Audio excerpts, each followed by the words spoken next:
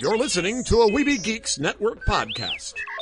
Hi, this is Bill Farmer. You're listening to the Neverland podcast. Another world, another time, in the age of wonder.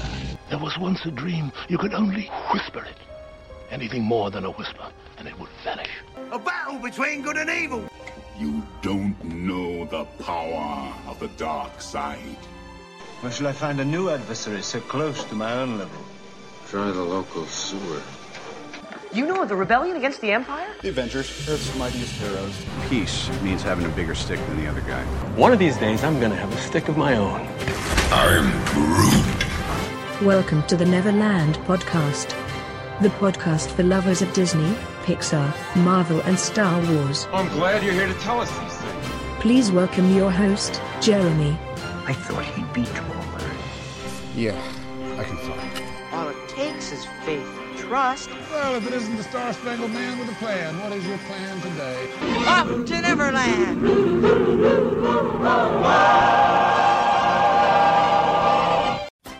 Take your pixie out of your pockets, Neverlanders. Sprinkle some of that pixie dust around. Grab that happiest thought. Well, think that happiest thought. I'm back to saying grab again. But you get that happiest thought, and we fly away to Neverland with me, once again, your host, the Spider-Pan of Neverland, head lost boy, Jeremy. Hi, have you had a good week? I hope you did. Well, if you didn't have a good week, you're going to have a good week this next week, right? You always got to have a good week, and sometimes it's all about that attitude and that pixie dust. So I'm going to get you started with a pretty good week. This was a week that we lost a couple of legends, particularly one was a Disney legend, Tim Conway. I did find out he was made a Disney legend in 2014, and we lost him. Don Knotts, I have found out, is not yet a Disney legend, but we do have some new Disney legends that were just recently named and will be added to Disney Legends at D23 this year. Well, let's just mention a few of them. Well, heck, I've got the whole list is on D23's website. Not all of them will be people you'd be familiar with. But you got Wing Chow, who he's worked for Disney for 37 years and does a lot of things around Disney parks worldwide. But you wouldn't be familiar with him. But Robert Downey Jr. is getting to be a part of the Disney Legends. I mean, let's face it, he's been playing Iron Man for 10 years. And since Marvel is now a Disney property, that qualifies him, I figure. That also brings in Jon Favreau. Jon Favreau, of course, he's got some stuff coming out, but he did that Jungle Book. He's got a sequel to that Jungle Book, so he's been doing some live action. He also, of course, directed Iron Man. He's got, I think I mentioned the Lion King was coming out pretty soon with him, but he's done work on a lot of Marvel films. He even did some voices on Hercules and Buzz Lightyear of Star Command. So he's got a lot of work, and even popped up a little bit in some Star Wars films as voices. James Earl Jones, Darth Vader himself, plus Mufasa in The Lion King. So he is going to become a part of the Disney Legends, and he's even got a part in ABC's Recess. He was the voice of Santa Claus. He even did a Disney nature film. He's done a lot of stuff. Bette Midler, she mainly did a lot of work with Touchstone, which of course was a Disney company, including Down and Out in Beverly Hills, Ruthless People, Outrageous Fortune, and Big Business. Of course, we're mainly going to remember her as playing a witch, one of the Sanderson sisters. Hocus Pocus, come on. We know that's what we were thinking first of, right? She also had a role as Georgette in Oliver and Company. We've also got Kenny Ortega, which, he's a director, choreographer, and a producer. You've probably heard of him. He's even, Hocus Pocus, some High School Musical and things like that. Did a lot of work with Miley Cyrus back when she was part of Disney. We've got Barnett Ritchie. She's a choreographer at Disneyland and done a lot of other different work. Robin Roberts from Good Morning America. She's been part of ABC for a long time. Diane Sawyer, an ABC news anchor. I'm skipping over some of the people that I'm like, I really don't care. Ming-Na Wen. Now, that's kind of neat. She, of course, was the voice of Mulan and can currently be seen in Agents of S.H.I.E.L.D. as, of course, Jing Mei Chen. Well, that Jing Mei Chen was on ER, but I'm getting ahead of myself. But she's Mei. I thought maybe for a second there that maybe they were giving her full name, but then I looked again. No, wait, that's ER. But she is Mei on Agents of S.H.I.E.L.D., so I'm goofing myself up. Hans Zimmer. Of course, you're going to know him probably from the Pirates of the Caribbean. He did the score for that, but I'm always going to like what he did for the original Lion King. He's done a lot of other projects outside of Disney, but, he's also done Muppet Treasure Island for Disney. A lot of different work and everything. Hans Zimmer, a very awesome guy. He even did Amazing Spider-Man 2, which was a Sony one, but, it's still a Marvel character. But they're all being named Disney Legends at D23 this year.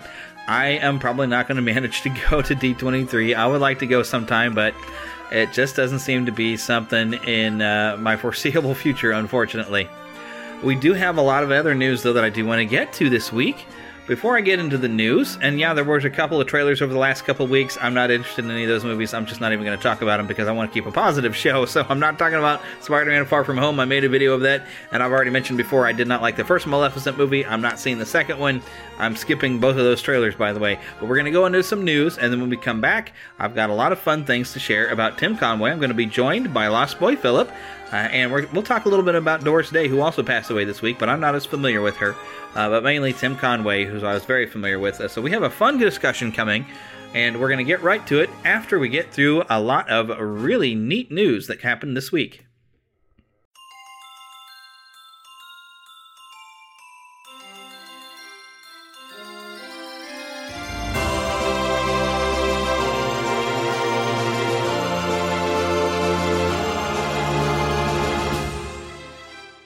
Spanning the Disney and geek universe to bring you the best in comics, toys, movies, and entertainment. This is news from around Neverland. Well, this isn't really that much of a surprise, but there's going to be a sneak peek of Disney and Pixar's Toy Story 4 in the parks and on the cruise line. I'm sure you're not surprised. This is going to start around May 24th. It's going to happen in Disney's Hollywood Studios over in Disneyland Paris and also over in Disneyland starting around May 24th. Even the cruise line is going to have some previews for Toy Story 4. So not a big surprise. We kind of figured they would, there would be some big summer movie that Disney would be showing previews. They tend to do this year after year. So, if you want to be able to go take a look at it, you're going to get an opportunity if you can get to the park for the cruise line. Now there's an all-new Mickey Mouse Club. And there was a reunion pre-parade at Magic Kingdom Park. 7 seasons of the all-new Mickey Mouse Club. They actually showed up at the park. It was the 30th anniversary of the debut episode of the all-new Mickey Mouse Club. Now, I'd heard something they wanted to do a new Mickey Mouse Club, but I don't know if this is any way actually leading to a new one. This seems to be more of a reunion. I was when I saw this, the way they were saying all new, I thought, well, maybe we're hearing something about this new Mickey Mouse Club, but apparently not. This was just a reunion that happened over at Walt Disney World. This is interesting. Okay, so Shop Disney, and they're moving all the parks around because they've had Disney Parks products over on, they had a separate app. I've got 2 different apps on my phone for shopping for Disney products. Well, they're going to combine that all into one thing where you can find your Disney things, and your park things and your regular Disney things at Shop Disney. So if you already have that app, you're already all set. Also, of course, if you're doing any shopping online on just without using your phone and do it on a computer, just remember Shop Disney will soon be the place to go on May 31st, 2019, because that's when they're going to stand alone the Shop Disney Parks app. But it'll all be there, Shop Disney. Now, this is kind of a fun little detail. Apparently, there's going to be some droid tracks moving around, or you're going to see them on the ground going around in Galaxy's Edge. The exact quote from Disney is, "If you look down, you'll spot the distinctive droid tracks right away.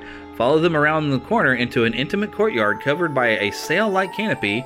The droid footprints will take you to a little animated scene behind the workshop where a red R5 and a yellow R2 are undergoing some maintenance." So this is around that droid depot where you're supposed to be able to, get your own pieces and make a little droid. A very, very fun little thing. And it's going to be remote controlled, about 18 inches tall, these little toys. I would kind of like to have one. And apparently there's possibility there will be some droids running around, because there are some images I've seen where back even in 2017 they were doing some tests of some little droids that were free roaming. This might be similar to... I can't remember the name of it, but he was the little trash can that used to roam around and could interact with people. I have a feeling it might be similar to that, but we should see some droids going around. Something else neat happening for Walt Disney World.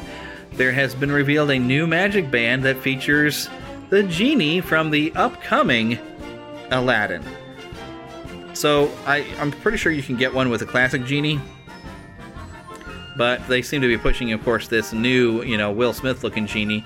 Well, the artwork does look pretty neat, and it's fun. It's the idea of having, of course, a genie magic band is cool, and if you like the new look of the new genie, you're fine. Hopefully, you can find one with a classic genie as well.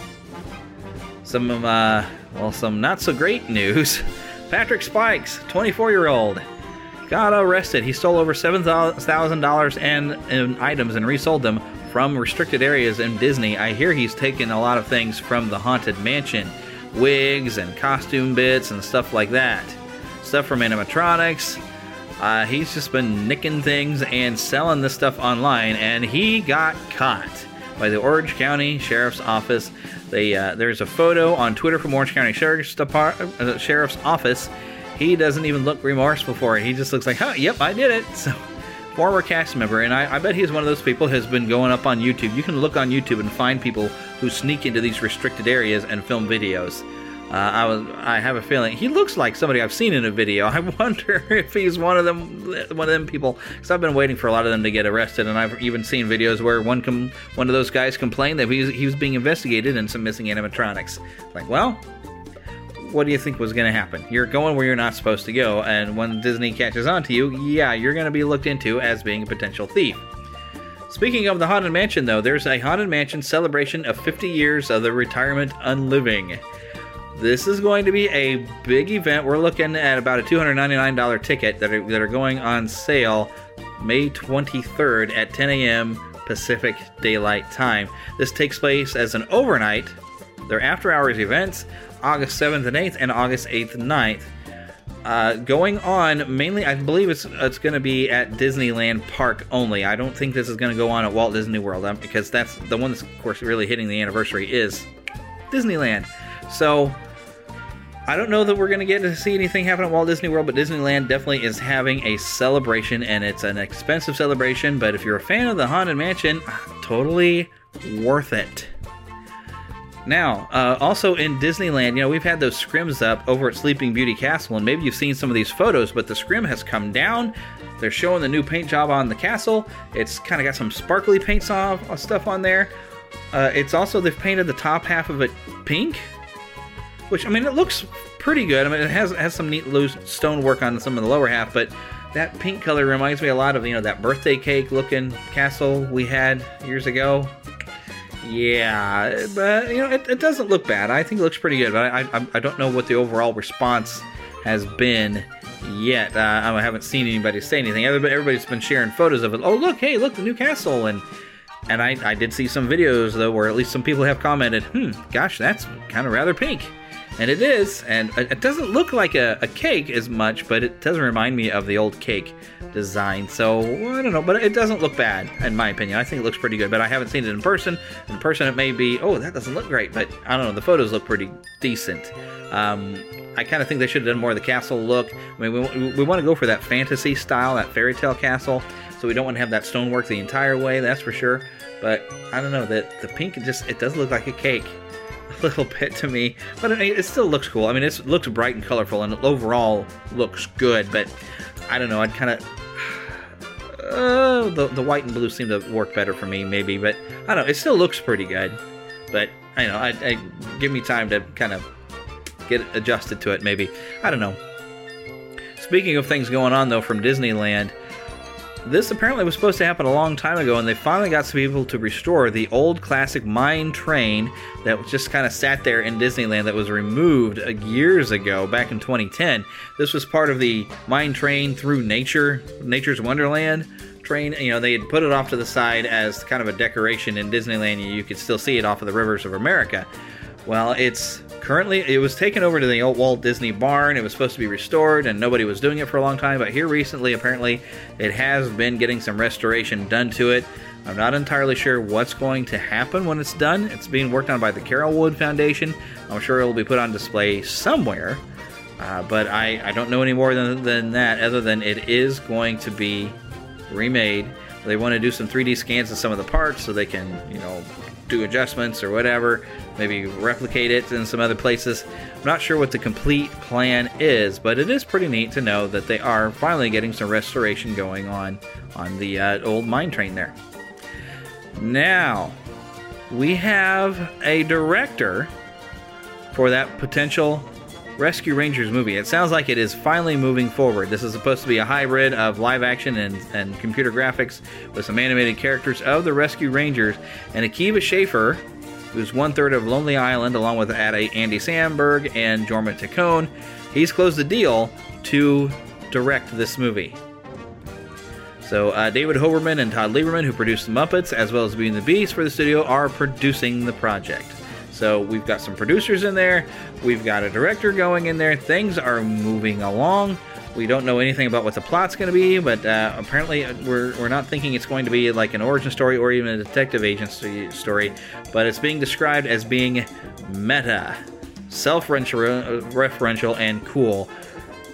To me, that sounds like a bad idea. I don't know, something about it. Let me get a look at it. But I would, if I see a Rescue Rangers movie, I want to see the Rescue Rangers being the Rescue Rangers.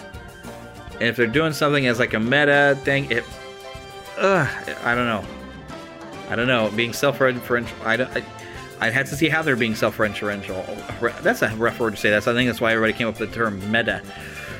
I am losing confidence in this movie, and when I first heard about it, I was like, oh, hey, this could be fun and just silly, but uh-oh. Something that was kind of a neat idea that's very cool. The Muppet Babies animated series that is currently running is about to go into its second season, but we have now been seeing that there are actual Muppets being made of the current version of these Muppet Babies, and apparently on Fridays is when you're mainly going to see this, but they're doing some little shorts that are going to be popping up on Disney Junior. And some of this footage has been put up on YouTube, and they look like great little puppets. I would kind of like to see some of the other Muppet Babies that we saw from before, from like, Muppets Take Manhattan, or for the original Muppet Babies series, because we are missing Skeeter and Scooter, and plus Bunsen Honeydew and Beaker popped up as babies. I would like to see them as well. Now here is the everybody has jumped the gun way too soon story of the week. Everybody jumped on Robert Pattinson apparently to be the new Batman.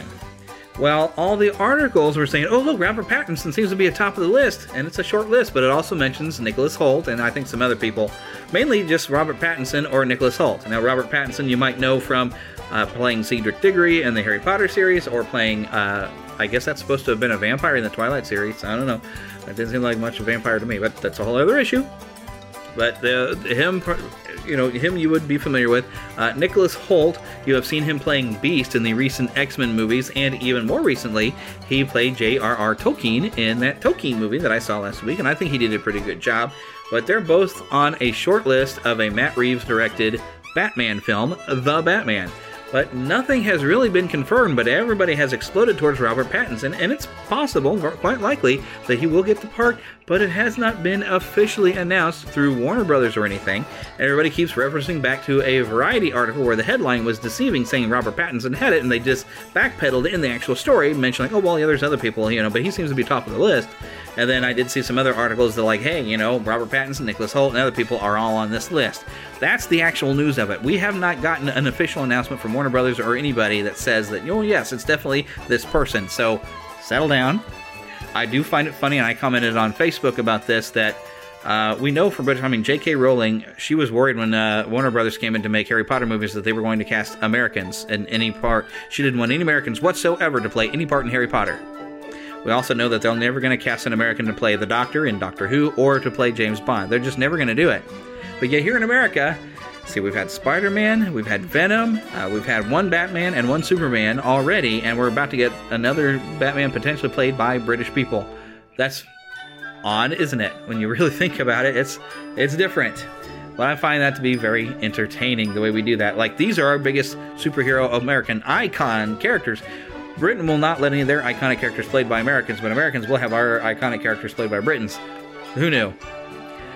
But the one last piece of news I want to share with you before we get on to some Tim Conway fun is the death of the cat everybody knows as Grumpy Cat. The real name of the cat, of course, was Tartar Sauce. She was a female cat. She only lived for about 7 years. She had a urinary tract infection, apparently, that just got a little bit too much for the poor cat to take. But everybody loved Grumpy Cat. She just had that, frowny little face. She was a cute little kitty. And I think we're all going to miss seeing little photos of this cat show up. But that is the news that I have for you this week. And I think it's time to turn the corner and let's have some fun remembering Tim Conway. To Disney and beyond. So we've lost a couple of legends. Now, I'm not that familiar with Doris Day other than Calamity Jane. There's a lot of them I used to watch as a kid. My mother, she, being a Doris Day fanatic growing up, and I used to watch a whole bunch. There's Don't Eat the Daisies and stuff like that. They were usually romantic. Yeah, it was a fun little show. They're usually romantic movies. You had a lot of Rock Hudson films with her. And I haven't seen a lot of Rock Hudson films either. Yeah, he was a lot of fun, Yeah. But there was a lot of good Doris Day films. He had a great voice, and she also did some with James Garner, who I loved. Yeah. Yeah, he was great. But the great James Garner. But she was a big fan of dogs, and so she started up some things to take care of dogs, and she had her own foundation for them. And but yeah, she had her own TV show back in the day. That was against her own will. Her first husband signed a deal for her to do that. She wasn't even aware of it. And so she had to. Because it was signed that she had to do it, so she had to. That being said, I loved it as a kid. I don't think I ever watched it. What was the name of the show? The Doris Day Show or something? That's it. The only mention of Doris Day I knew from a kid was in Grease. Yeah, She's mentioned in the song. Yeah, I know what you're talking about. But that's about it. I mean, yeah. But Doris Day was very talented, beautiful. Her eyes were gorgeous blue. It's like blue as the sky. And her hair was this beautiful blonde, and she had a smile. I mean, just gorgeous smile. But yeah, I thought she was very beautiful. I'll be honest, man. I always thought she was gorgeous. I used to watch her, as a kid. I thought she was just beautiful, and her voice was just gorgeous. And of course, I think the most popular song that she used to sing was "Sarah, Sarah," "K Sarah, Sarah." That was her. "K Sarah, Sarah, whatever will be, will be." That's her, and that's her song. And she just has a gorgeous voice, But yeah, she had her show, and on her show, her dad was played by Denver Pyle. Oh, Uncle Jesse. Wow, that's him. But it was a great show. Yeah, it was a really great show. We forgot to mention, Lost Boy Philip is with me here. For anyone if this is the first time you've listened to the show, or you just started listening, you might not have met Lost Boy Philip here yet. Yep, that's me. That's me. We call him the Kryptonian. We were at Planet Comic-Con this year, talking about the Laugh-O-Gram.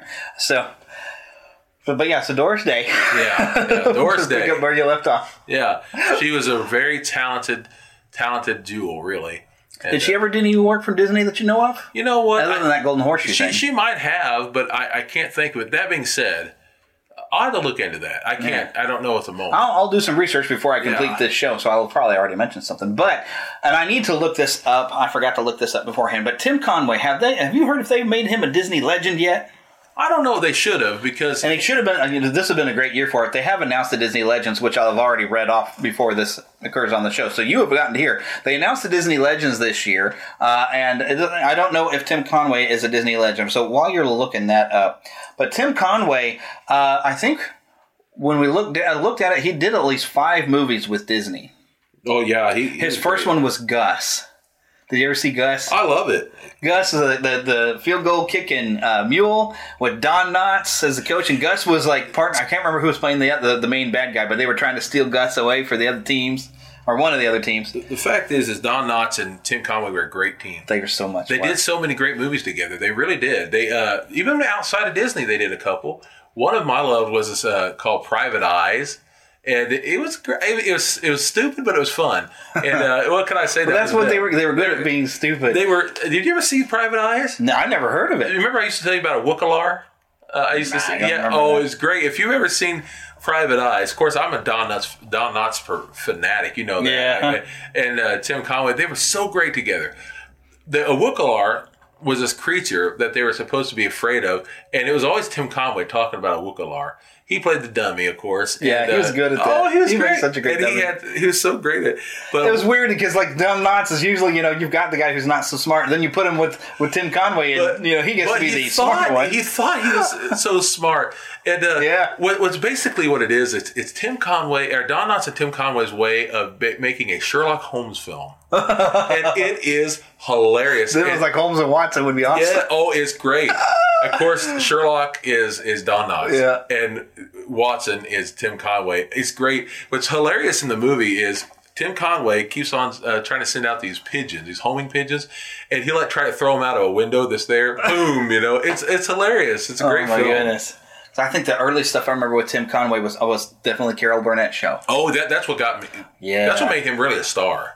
Yeah, well, other than McHale's Navy. Well, I still haven't really watched a full episode of McHale's Navy. But he wasn't the main guy. He wasn't the main guy, which I do find fun that the main guy, McHale, would later become Mermaid Man. Well, and sure. Tim Conway's Barnacle Boy. I love that they brought them back together. Yeah, that was awesome. Ernest Borgnine, was that? Oh, yeah. Yeah, Ernest Borgnine in McHale's Navy. Yeah. So it was fun having them two together. Plus, the guy who was the kind of lead kind of antagonist on McHale's Navy later would be on Charlotte's Web as the Templeman. No, I'm thinking of the wrong show.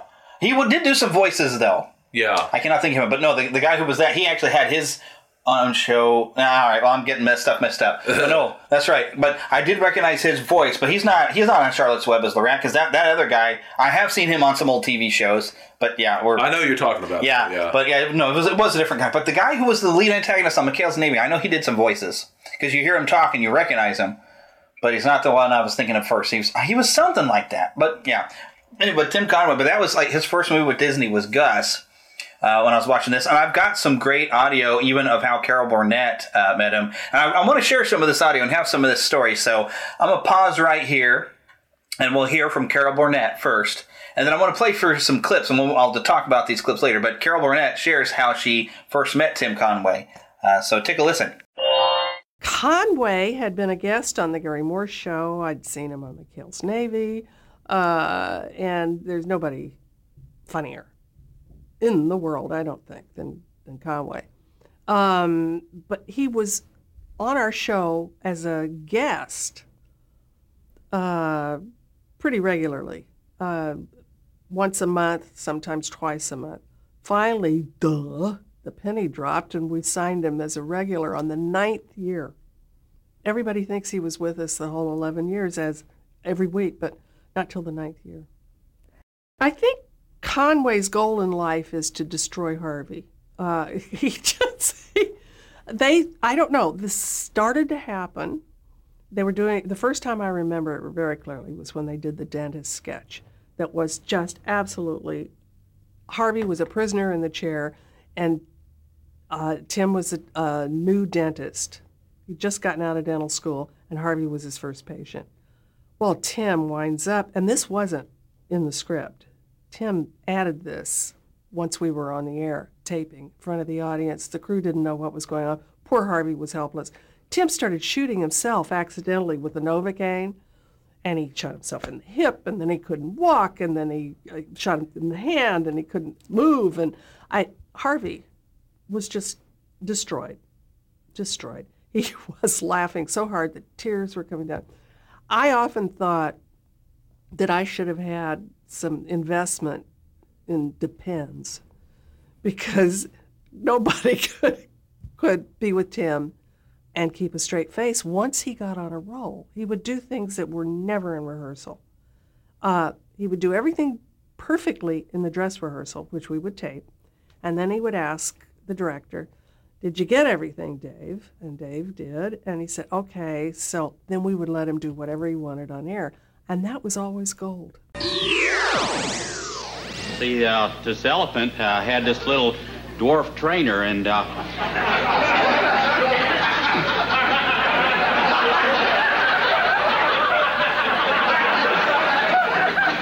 used to put a little ballerina skirt on that elephant.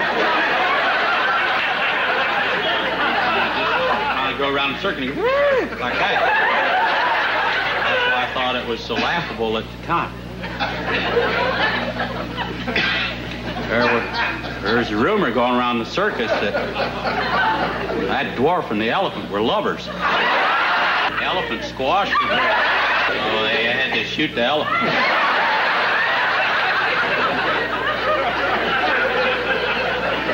I don't know whether it's because of rumor or not, but they were buried together.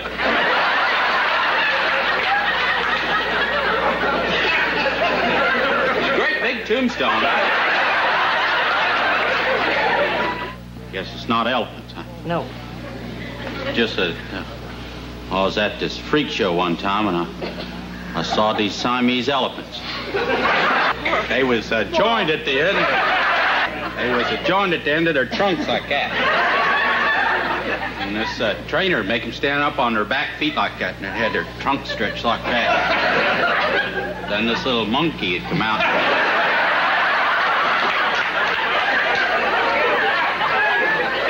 Walk out there and dance a merengue right out there. I kind of felt sorry for them. They couldn't go like the other elephants when they go. All they could do is just blow and go. North. One would sneeze, the other's eyes get real big.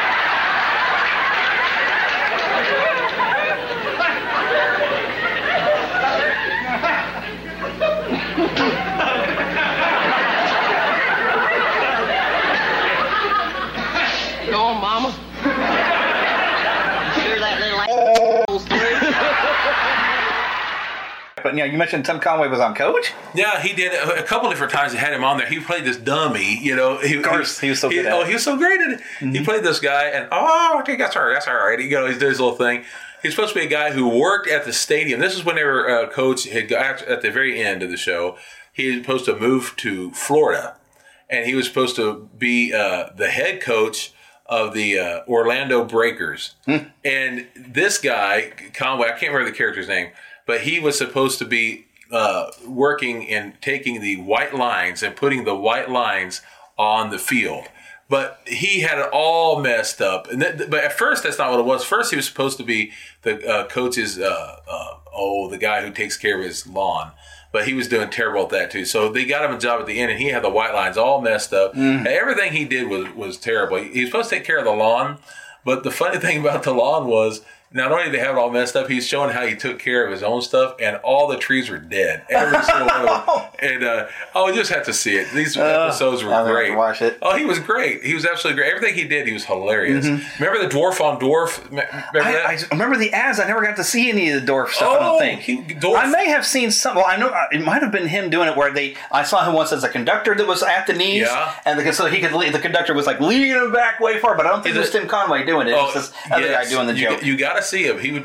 But I know Dorf was like a golfer. Or whatever. Dwarf golfing, Dwarf baseball, Dwarf referee. I may have seen some of them. Oh, he was great. It was just so silly. They would sell the tapes of it on TV. Yeah, I remember the ads all the time. He was awesome. Yeah. You couldn't beat Tim Conway. He was great. Mm-hmm. He was absolutely outstanding. And that's the thing. It's like I sat this week. I had never watched it, but I've had that Don Knotts set. Oh, yeah. And nearly everything Don Knotts is in with Disney, so was Tim Conway. They're a great team. But I had never sat and watched the Apple Dumpling Gang.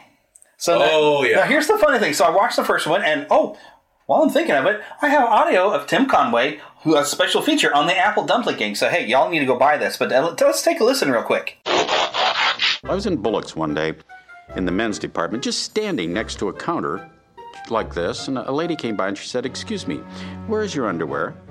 And so I showed her. Speaking of DVDs, obviously DVDs are in, my career is out. It's pretty much over for me. I'm out in the valley now just peeling soft-boiled eggs and waiting for the big one. But I had a marvelous career. I would not have changed a moment of it. When I was in high school, I weighed 95 pounds. The coach made me a guard on the football team, which should give you an idea of his intelligence. And I wanted to be a jockey, which is the truth. I was galloping horses in Cleveland, and I wanted to be a jockey. And had it not been for the fact that I was terrified of horses and fell off a lot, I could have been probably a world-class jockey. Then I went to Bowling Green State University to college. Then I went into the Army. I defended Seattle in 1956 through 1958. The Army is kind of a stickler on having your gun with you. It's some attachment they have for that. I was on guard duty at 2 o'clock in the morning, and a lieutenant comes around every 2 hours and I had left my gun in the back of a Buick because I was asleep. So when he came to check to see if I was on guard duty, I didn't have my rifle. And I knew that he'd be testy about that. So I reached in a dumpster and took out one of those long fluorescent tubes, light bulbs. And as he approached me, I said, "Halt, advance and be recognized." And he gave me his name and all of that business. And he looked down and he said, because I was holding this on him at the time, "What is that?" And I said, "It's a light bulb, and if you come any closer, I'll turn it on." And I went from there to painting rocks. And there were a bunch of rocks over here, and I would paint them and then put them over there for a long time. And there were other occasions along the way that led me to believe that the Army does not have a sense of humor, although I had one. It's conflict. My parents were amusing. My father came over as an immigrant when he was 18 from Ireland. He was an amusing guy, but didn't know it. My parents both were. My dad put for instance, a doorbell in our house. This is the God's truth. A doorbell in our house one time backwards. So he crossed the wires so that it rang all the time, except when you pressed the doorbell. So we would sit at home at night and listen to this, and I would say to my dad, I think the wires are crossed. I think maybe you should leave it alone. So, now, when it would stop, he would go, "I'll get it." When I would go to movies or watch television, and watching at the time, Steve Allen's show, I wanted to do what those people did on television to an audience. I mean, they made them happy. They made them laugh. They made them just forget their troubles. So I wanted to do that. I didn't know how. I could have been, I suppose, a funny banker or an amusing tailor or something. But I thought, well, maybe if you got into show business, that would be something. So I bought a tuxedo when I got out of the Army in Seattle, and I went to a nightclub, and I had about 11 jokes that I strung together that were just dynamite. And I showed this guy my act, and he said, "Well, give it a shot." I came in, and my first show was at 5:30 for about 4 people in a trailer. Just a family came in to get a hamburger, and I came out and yelled at them for about 11 minutes, and they just stared at me. So the guy came to me and he said, "Look, you have a tuxedo on.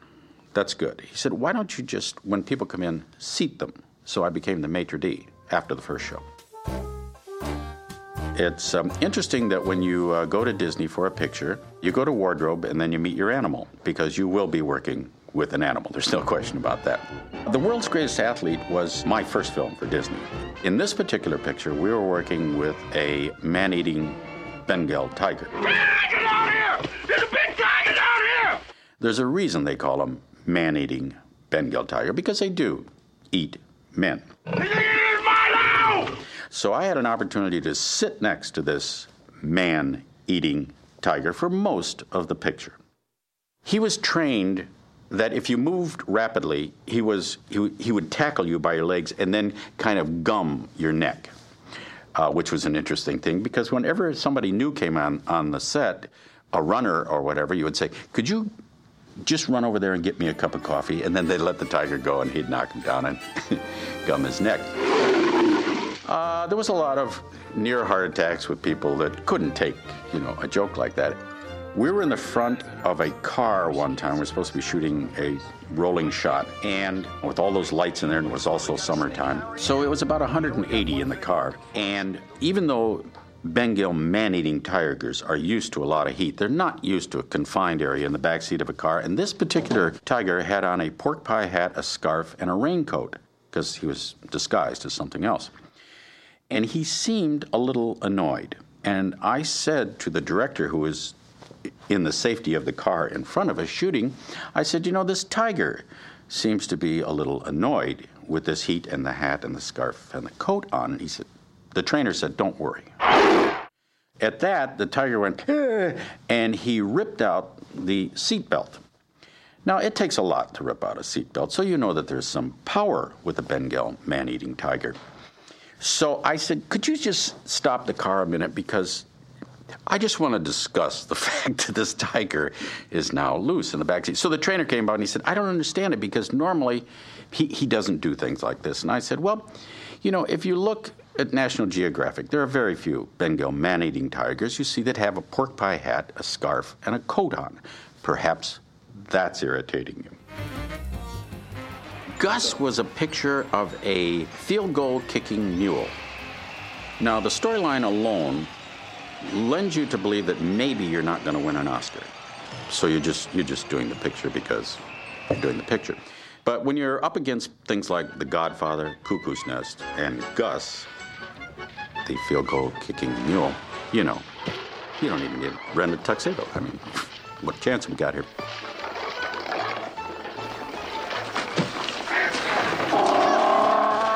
I did notice that the trainer only had one eye.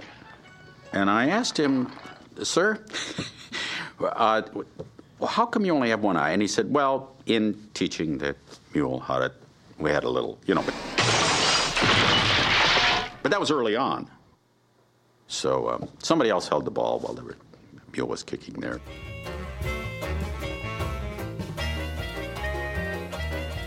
I did Shaggy DA. I'm on the handlebars of a bicycle with a little person in a dog outfit on the back of a bike, pedaling me down the street at 4 o'clock in the morning. And as we're shooting it, I reach back and go like this to the dog. "You're doing good." Now the director says, "You know, hold it, cut." He said, "You know, I don't know, because you're kind of mad at this dog." He said, "I don't know whether it would be logical if you would pet his head."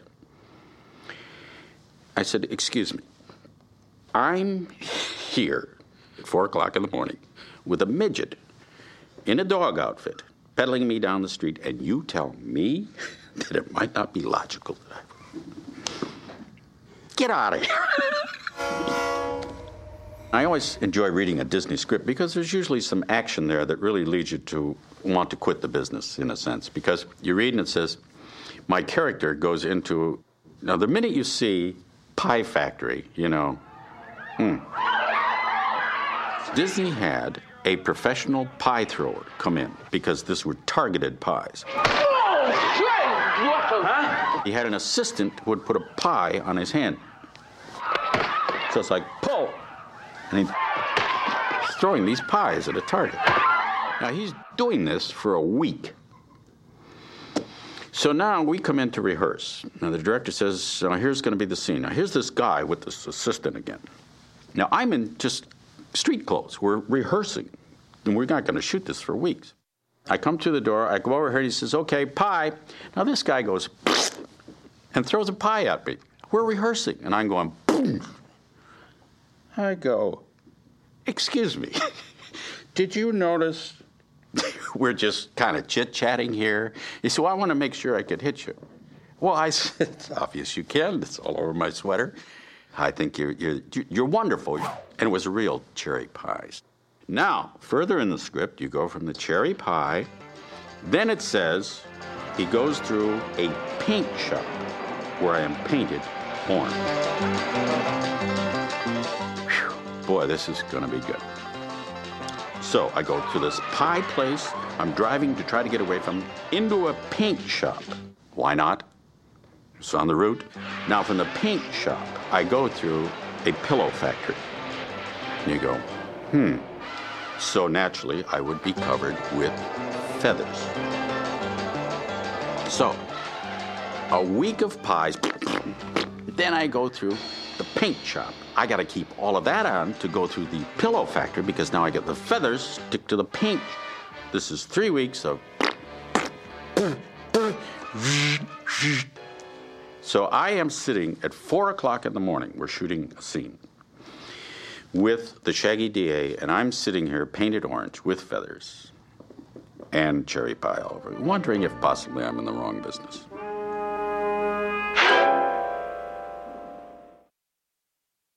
The nice thing about doing characters that Don and I do is the fact we don't have to apologize for anything.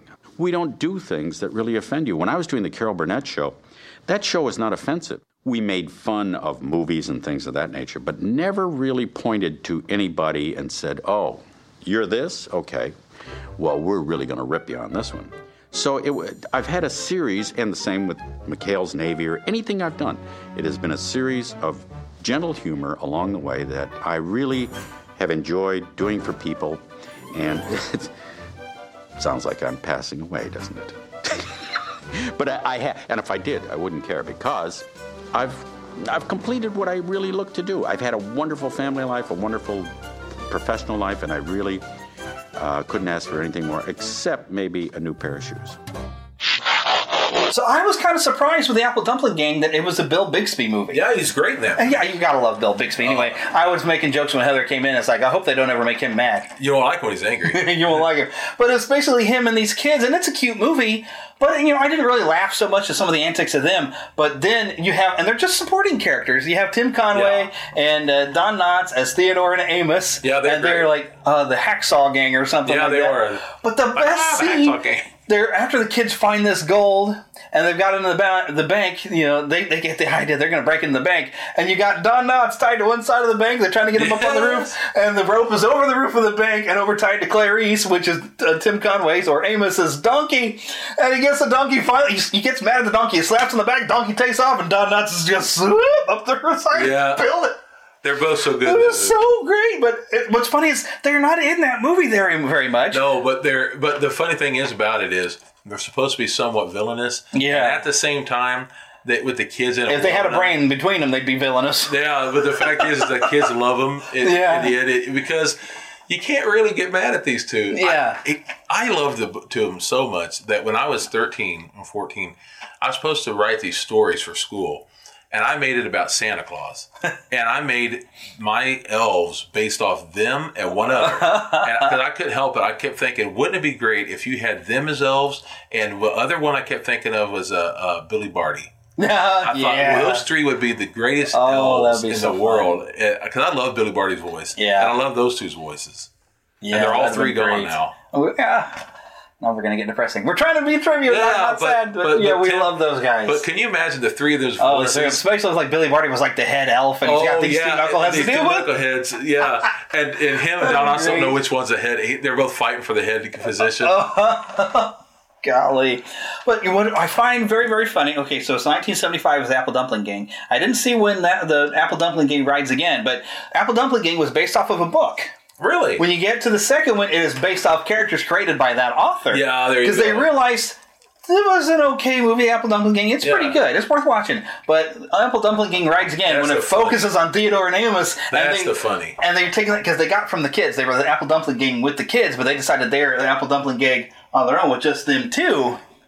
That's what those two together. They just dumbly get through the entire adventure just by doing stupid things like they're getting blamed for a bank robbery when they're trying to make a deposit, drop their guns and accidentally shoot the guns out of the hand of the marshal, and they can become legendary because they beat him. But they keep bumbling their way through all these things. I was laughing that entire movie, and then finally at the end, Don Knotts gets to do something smart and takes out the real robbers with a big cash bag. I'm like, oh my gosh, look, they did something right on purpose. But somebody just became a sudden genius. Like, why did we not make this movie with just Don Knotts and Tim Conway and let them be the stars? And Rides Again was so much better than the original. Yeah, I gotta say, I loved it so much. I love both of them, but I know what you're saying. I like the Apple Dumpling Gang. It was good. But like when you watch the second one, you're like, oh man, this is so much better. But the good thing is that they've made several movies together, and they're both so good together. Mm-hmm. They're such a team, and that's one of the things I wish I could have seen, because apparently Tim Conway and Harvey Korman toured together. Oh, some sort man, that would have been great. That would have been the greatest show. Tim Conway, this is the truth. I love Don Knotts was good on almost any. By himself, he was great. Yeah. Tim Conway, by himself, was great. Don Knotts with any duo was great. Mm-hmm. Tim Conway with any duo was great. Mm-hmm. That's the truth. You know when you have true talent when it almost doesn't matter. It almost doesn't matter. Tim Conway, it didn't matter who he's with. He was going to be outstanding. And quite honestly, and this isn't to put down anybody he was with, he could almost steal the show. That's why we get someone. But he knew how to make you look better. Oh, that's it. That's the greatness. Mm-hmm. That's the greatness. That's the greatness. That's what he make you funnier. That's exactly right. And speaking of which, this was another. The video clip it wouldn't play so well with the audio, but I watched some video from the Emmys featuring Harvey Korman and Tim Conway. One year, Tim Conway was an Emmy, and he goes up and he says, "I had some friends that just sent me this for an acceptance speech." He opens this thing up and he's reading. He was great at deadpan. He didn't. have this grin on his face. He was serious. He looked so serious when he'd say the dumbest things. It made you laugh like crazy. But he started reading, and it was like an ad for putt-putt golf. But it's just a standard ad. It's like, oh, there's hot dogs over there. If you get a hole-in-one, free hot dog. But he's got the entire crowd at the Emmys just rolling just from the way he's saying it, and he's being totally serious, like he's giving an acceptance speech. There will be, if you make a hole-in-one, you'll get a free drink with your hot dog. And he's being totally serious, but it's ended up being hilarious. So then, another year they show Harvey Korman wins an Emmy. Tim Conway comes up with him. Harvey Korman didn't know Tim was going to come up, but Tim is literally on his arm. I mean, he's like leaning on his arm, kind of rubbing his face on his arm, and just looking up at him like, just mouth open, just like, oh, it's Harvey. And Harvey Korman is trying to give an acceptance speech. And at the final end is like, and I also give thanks to idiots like this one. But then they coordinated a year. They were both nominated for an Emmy, and they planned ahead. Tim Conway's name gets read as a nominee for this Emmy. Tim Conway gets up and he walks up on stage. Everybody's like, what's he doing? I don't know. It's Tim Conway. Just watch. Harvey Korman's name gets read. Harvey Korman gets up on stage, and they're both just standing there on stage. And then they read the winner. It's Chevy Chase. This was Saturday Night Live. Yeah. So Chevy Chase comes out to win. 75. Wow, man. But Harvey Korman and Tim Conway were just like, oh, look, Chevy Chase won. We didn't win. But we're up here. Here we are. And Chevy Chase is like, trying to keep himself from laughing. When you're looking at him, he's like, he gets it. They're just screwing with whoever's going to win. That was great. But it's great. And even the clip I was watching, they cut back because they were talking to Harvey Korman and Tim Conway. And Harvey Korman's just like, why in the world would you ever want to take life seriously? Yeah. So like, you have to have some fun with it. And they did. I understand completely. Mm-hmm. When you're faced with serious sicknesses and you have all these things, I'm not saying you don't show seriousness to the serious things. Yeah. But when you're the one who's having to face these things, you have to have a little bit of humor with it. Find something to laugh at. I'm not saying you laugh at a person who's going through it. I am, however, saying that when you're the one going through it, you do have to have a little bit of fun with life. Yeah. Because you got enough. And so, Tim Conway, thank you. So like that Patch Adams movie where Robin Williams, he was playing a doctor and he would put a thing on it like a clown nose on when he was going to and he would do it serious as could be. Mm-hmm. And because life is fast enough, it's serious enough. If you don't slow it down once in a while, you can miss it. Thank you, Ferris Bueller. I appreciate that. Exactly. That's exactly right. But yeah, you have to laugh at some things because life. When you take a step back, I mean, because I've had some crazy. I mean, I even on a podcast called That Story Show, I shared within the story there was a frightening story when we'd had it happen. We were in that canoe and we went through that spider web. Oh my goodness! And we had those baby spiders crawling up our legs into the canoe. It can be a funny story now. Circles. Oh my gosh! Because it was a nightmare at the time, but now it's funny. Or the time that I nearly got badly injured. And I kind of concussed myself a little bit when I literally out in Lebanon, Missouri, because it was in the dark and we were playing hide and seek, and I ran across a clothesline because my cousin was shorter than me. He ran under it. I didn't realize or remember it was there, and it was metal wire clothesline. This is a farm country, and it cut right across my. I got the scars across my nose and my eye. Yeah, and so I mean I was hurt, but now it's pretty darn funny. I got clotheslined by a clothesline. And I literally my head and shoulders landed faster than my body did because I flipped my legs out from under. So it's funny to look at now, but I was afraid I was going to have to go to the emergency hospital. I didn't know if I was going to keep my eye. It's scary when you look at that, but you can look at it now and say, wow, that's pretty darn funny. Yeah. So a lot of good funny stories are when something bad happens to you, as long as you're not seriously injured. When it's a serious injury, that's not funny. No. But when you're not seriously hurt and you're okay afterwards, that's funny. Things look a lot scarier than what they end up being sometimes. Yeah, it's scarier. It's scary when you're facing it, but if you can learn to laugh at it, and even when the times when you are a little scared, find some way to have something that's funny. Keep on going. You keep on going. Find something that's funny because laughter is the best medicine. And the voice of Raphael and Pinky. Yeah, I cannot think of his name all of a sudden, but he used to, and his podcast used to listen. It's like, the laughter is the best medicine, and it's always free. He has a fun way of he would say it. It was kind of fun. Rob Paulson. There's no bad side effects, and it's always free. But so laugh, and Tim Conway made us laugh for years. He's great medicine, and yes, we're gonna miss him. We haven't got to see him do anything in a long time, and he's been ill for a while, but. He left his mark in the world. He's made a really good mark because he made us laugh, and he never did anything dirty. Yeah, that's what I love about it. He always knew how to make you laugh and not make you blush. Yeah, He was so G-rated, but he would just do it by just such ridiculous, that shows silly his things. genius to me. Because if you think of Dorf is almost the dumbest thing if you thought of it. But it's so funny. Yeah. But it's just that's the silly thing. And even like in Apple Dunkling, the way he would play off when he's trying to, because Don Knotts is telling him, so we could double our money. We'll dribble it the next night. And he's just counting on his fingers in the air and just nonchalant. It's some of that you would say, that would be just so dumb. But it's just funny when he does it. Yeah, because I think the thing I like about him too is that I think all of us have done that unless we're dishonest. I think all of us somehow relate to him when he does something dumb. Yep, we do, if we're honest. but there's nobody who I think has matched that sense. No, I don't think we now it seems you got to be careful when you go to a comedy if you're trying to just get clean jokes. Thank goodness for Disney can make a good clean joke still. That's right. Thank you, Disney. Yes. But we need another good Tim Conway to keep the legacy going. That's right. I don't think we're ever going to get a new Tim Conway. No, I don't either. He showed everybody how, just doing something stupid funny is funny. That's right. People are almost afraid to act stupid, But you have to be yeah, at acting stupid to make it funny. You have to be smart. You have to be smart about how you act stupid. That's right. Because some people, they just like, oh yeah, I'm going to do this idiot thing. But, but you just came off stupid. Didn't make it, somehow you missed that charm that made it funny. Yeah. So... Like, Rowan Atkinson's really good at that, of doing just incredibly stupid things, but it's so funny. John Cleese. And, I think Rowan Atkinson had to have borrowed a little bit from Tim Conway's dentist bit. Have you seen the Mr. Bean thing? Except for Mr. Bean is in the chair, but the dentist gets accidentally stuck with the thing and then wobbles down. And something he had to have gotten that thought. Like, what if Mr. Bean was a patient and a dentist had actually stuck himself with the needle? But of course, it was Mr. Bean's fault. But I swear he had to have seen that Tim Conway bit and thought, I can do that. Yeah, just on a different angle. I don't know that I can link that, but it just reminds me of it so much. I'm like, yeah, Rowan Atkinson knew that's funny. Yeah, he did. So, yes. So, yes, Tim Conway, thank you for all the years of laughs and all the fun we've had and all the fun I'm still going to have, because I still got pretty much, I think every Don Knotts movie I have in this set has Tim Conway. Although I don't, is Tim Conway in The Shakiest Gun in the West? No. Darn. That's right. Don Knotts is in it, so I'll still be happy. Yeah, he didn't do all the single Don Knotts films there, and he didn't.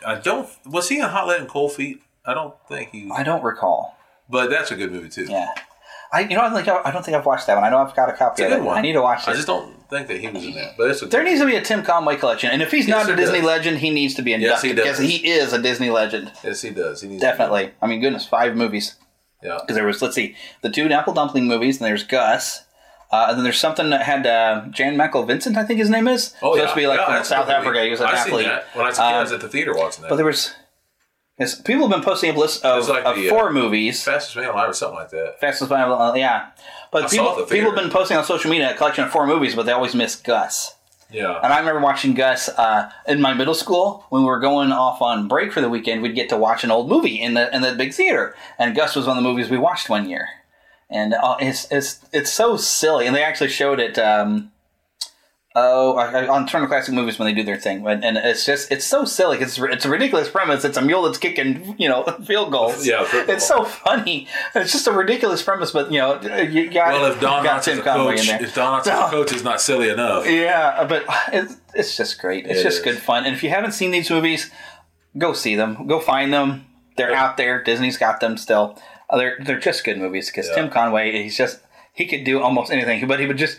And you wouldn't have expected it because I was even looking on some stuff on Tim Conway. I mean, he was like a high school football player. He was like, I'm handsome and young, and he just had this talent to just be goofy and weird looking. Because he could get those looks on his face that were just, he just had that perfect look on his face that was just so funny. Sort of like Don Knotts would kind of sniff that at one nostril. Don Knotts was good at giving that look, like he's me, I'm tough and I'm cool. He obviously wasn't. Yeah, but Tim Conway would look kind of bored and dumb, and like he was was almost unaware of what was going on in the room. In space. Yeah, he just had those looks, and you gotta love him. So, is there anything else we want to add on other than we love Tim Conway? No, it's just we love you and we miss you. Yeah, and I hope to see you in heaven. Amen. Thank you for listening to the Neverland Podcast. We invite you back next week for more fun and adventure. Until then, remember to keep a pixie in your pocket. It's that young at heart, positive attitude that you can share with others. And remember to visit our website at neverlandpodcast.com. There you can find links to our news page, our shop, our contact page, where you can easily send an email to podcast@neverlandpodcast.com. You can also find our Neverlanders page, where you can find out how to become an official Lost Boy or Pixie, because girls are too clever to get lost. Become a real Neverlander. Please feel free to leave us a voicemail at 816-226-6492. And be sure to follow us on Twitter at NeverlandPcast. And like our Neverland Podcast fan page on Facebook. We also have a group on Facebook for you to join. We also appreciate your support to keep the Neverland Podcast up and running. Visit patreon.com/NeverlandPodcast to donate to keeping the pixie dust alive. Copyright content featured on the Neverland Podcast is copyright of their respective creators and used under fair use license. All original content is copyright of Blue Band Productions, and a very special thanks to Yeehaw Bob Jackson at yeehawbob.com for our new ending music. God bless! Hello, everybody. This is Yeehaw Bob Jackson. Neverland Podcast, we love you. Neverland Podcast, we love you. Neverland Podcast, it's true. Neverland Podcast.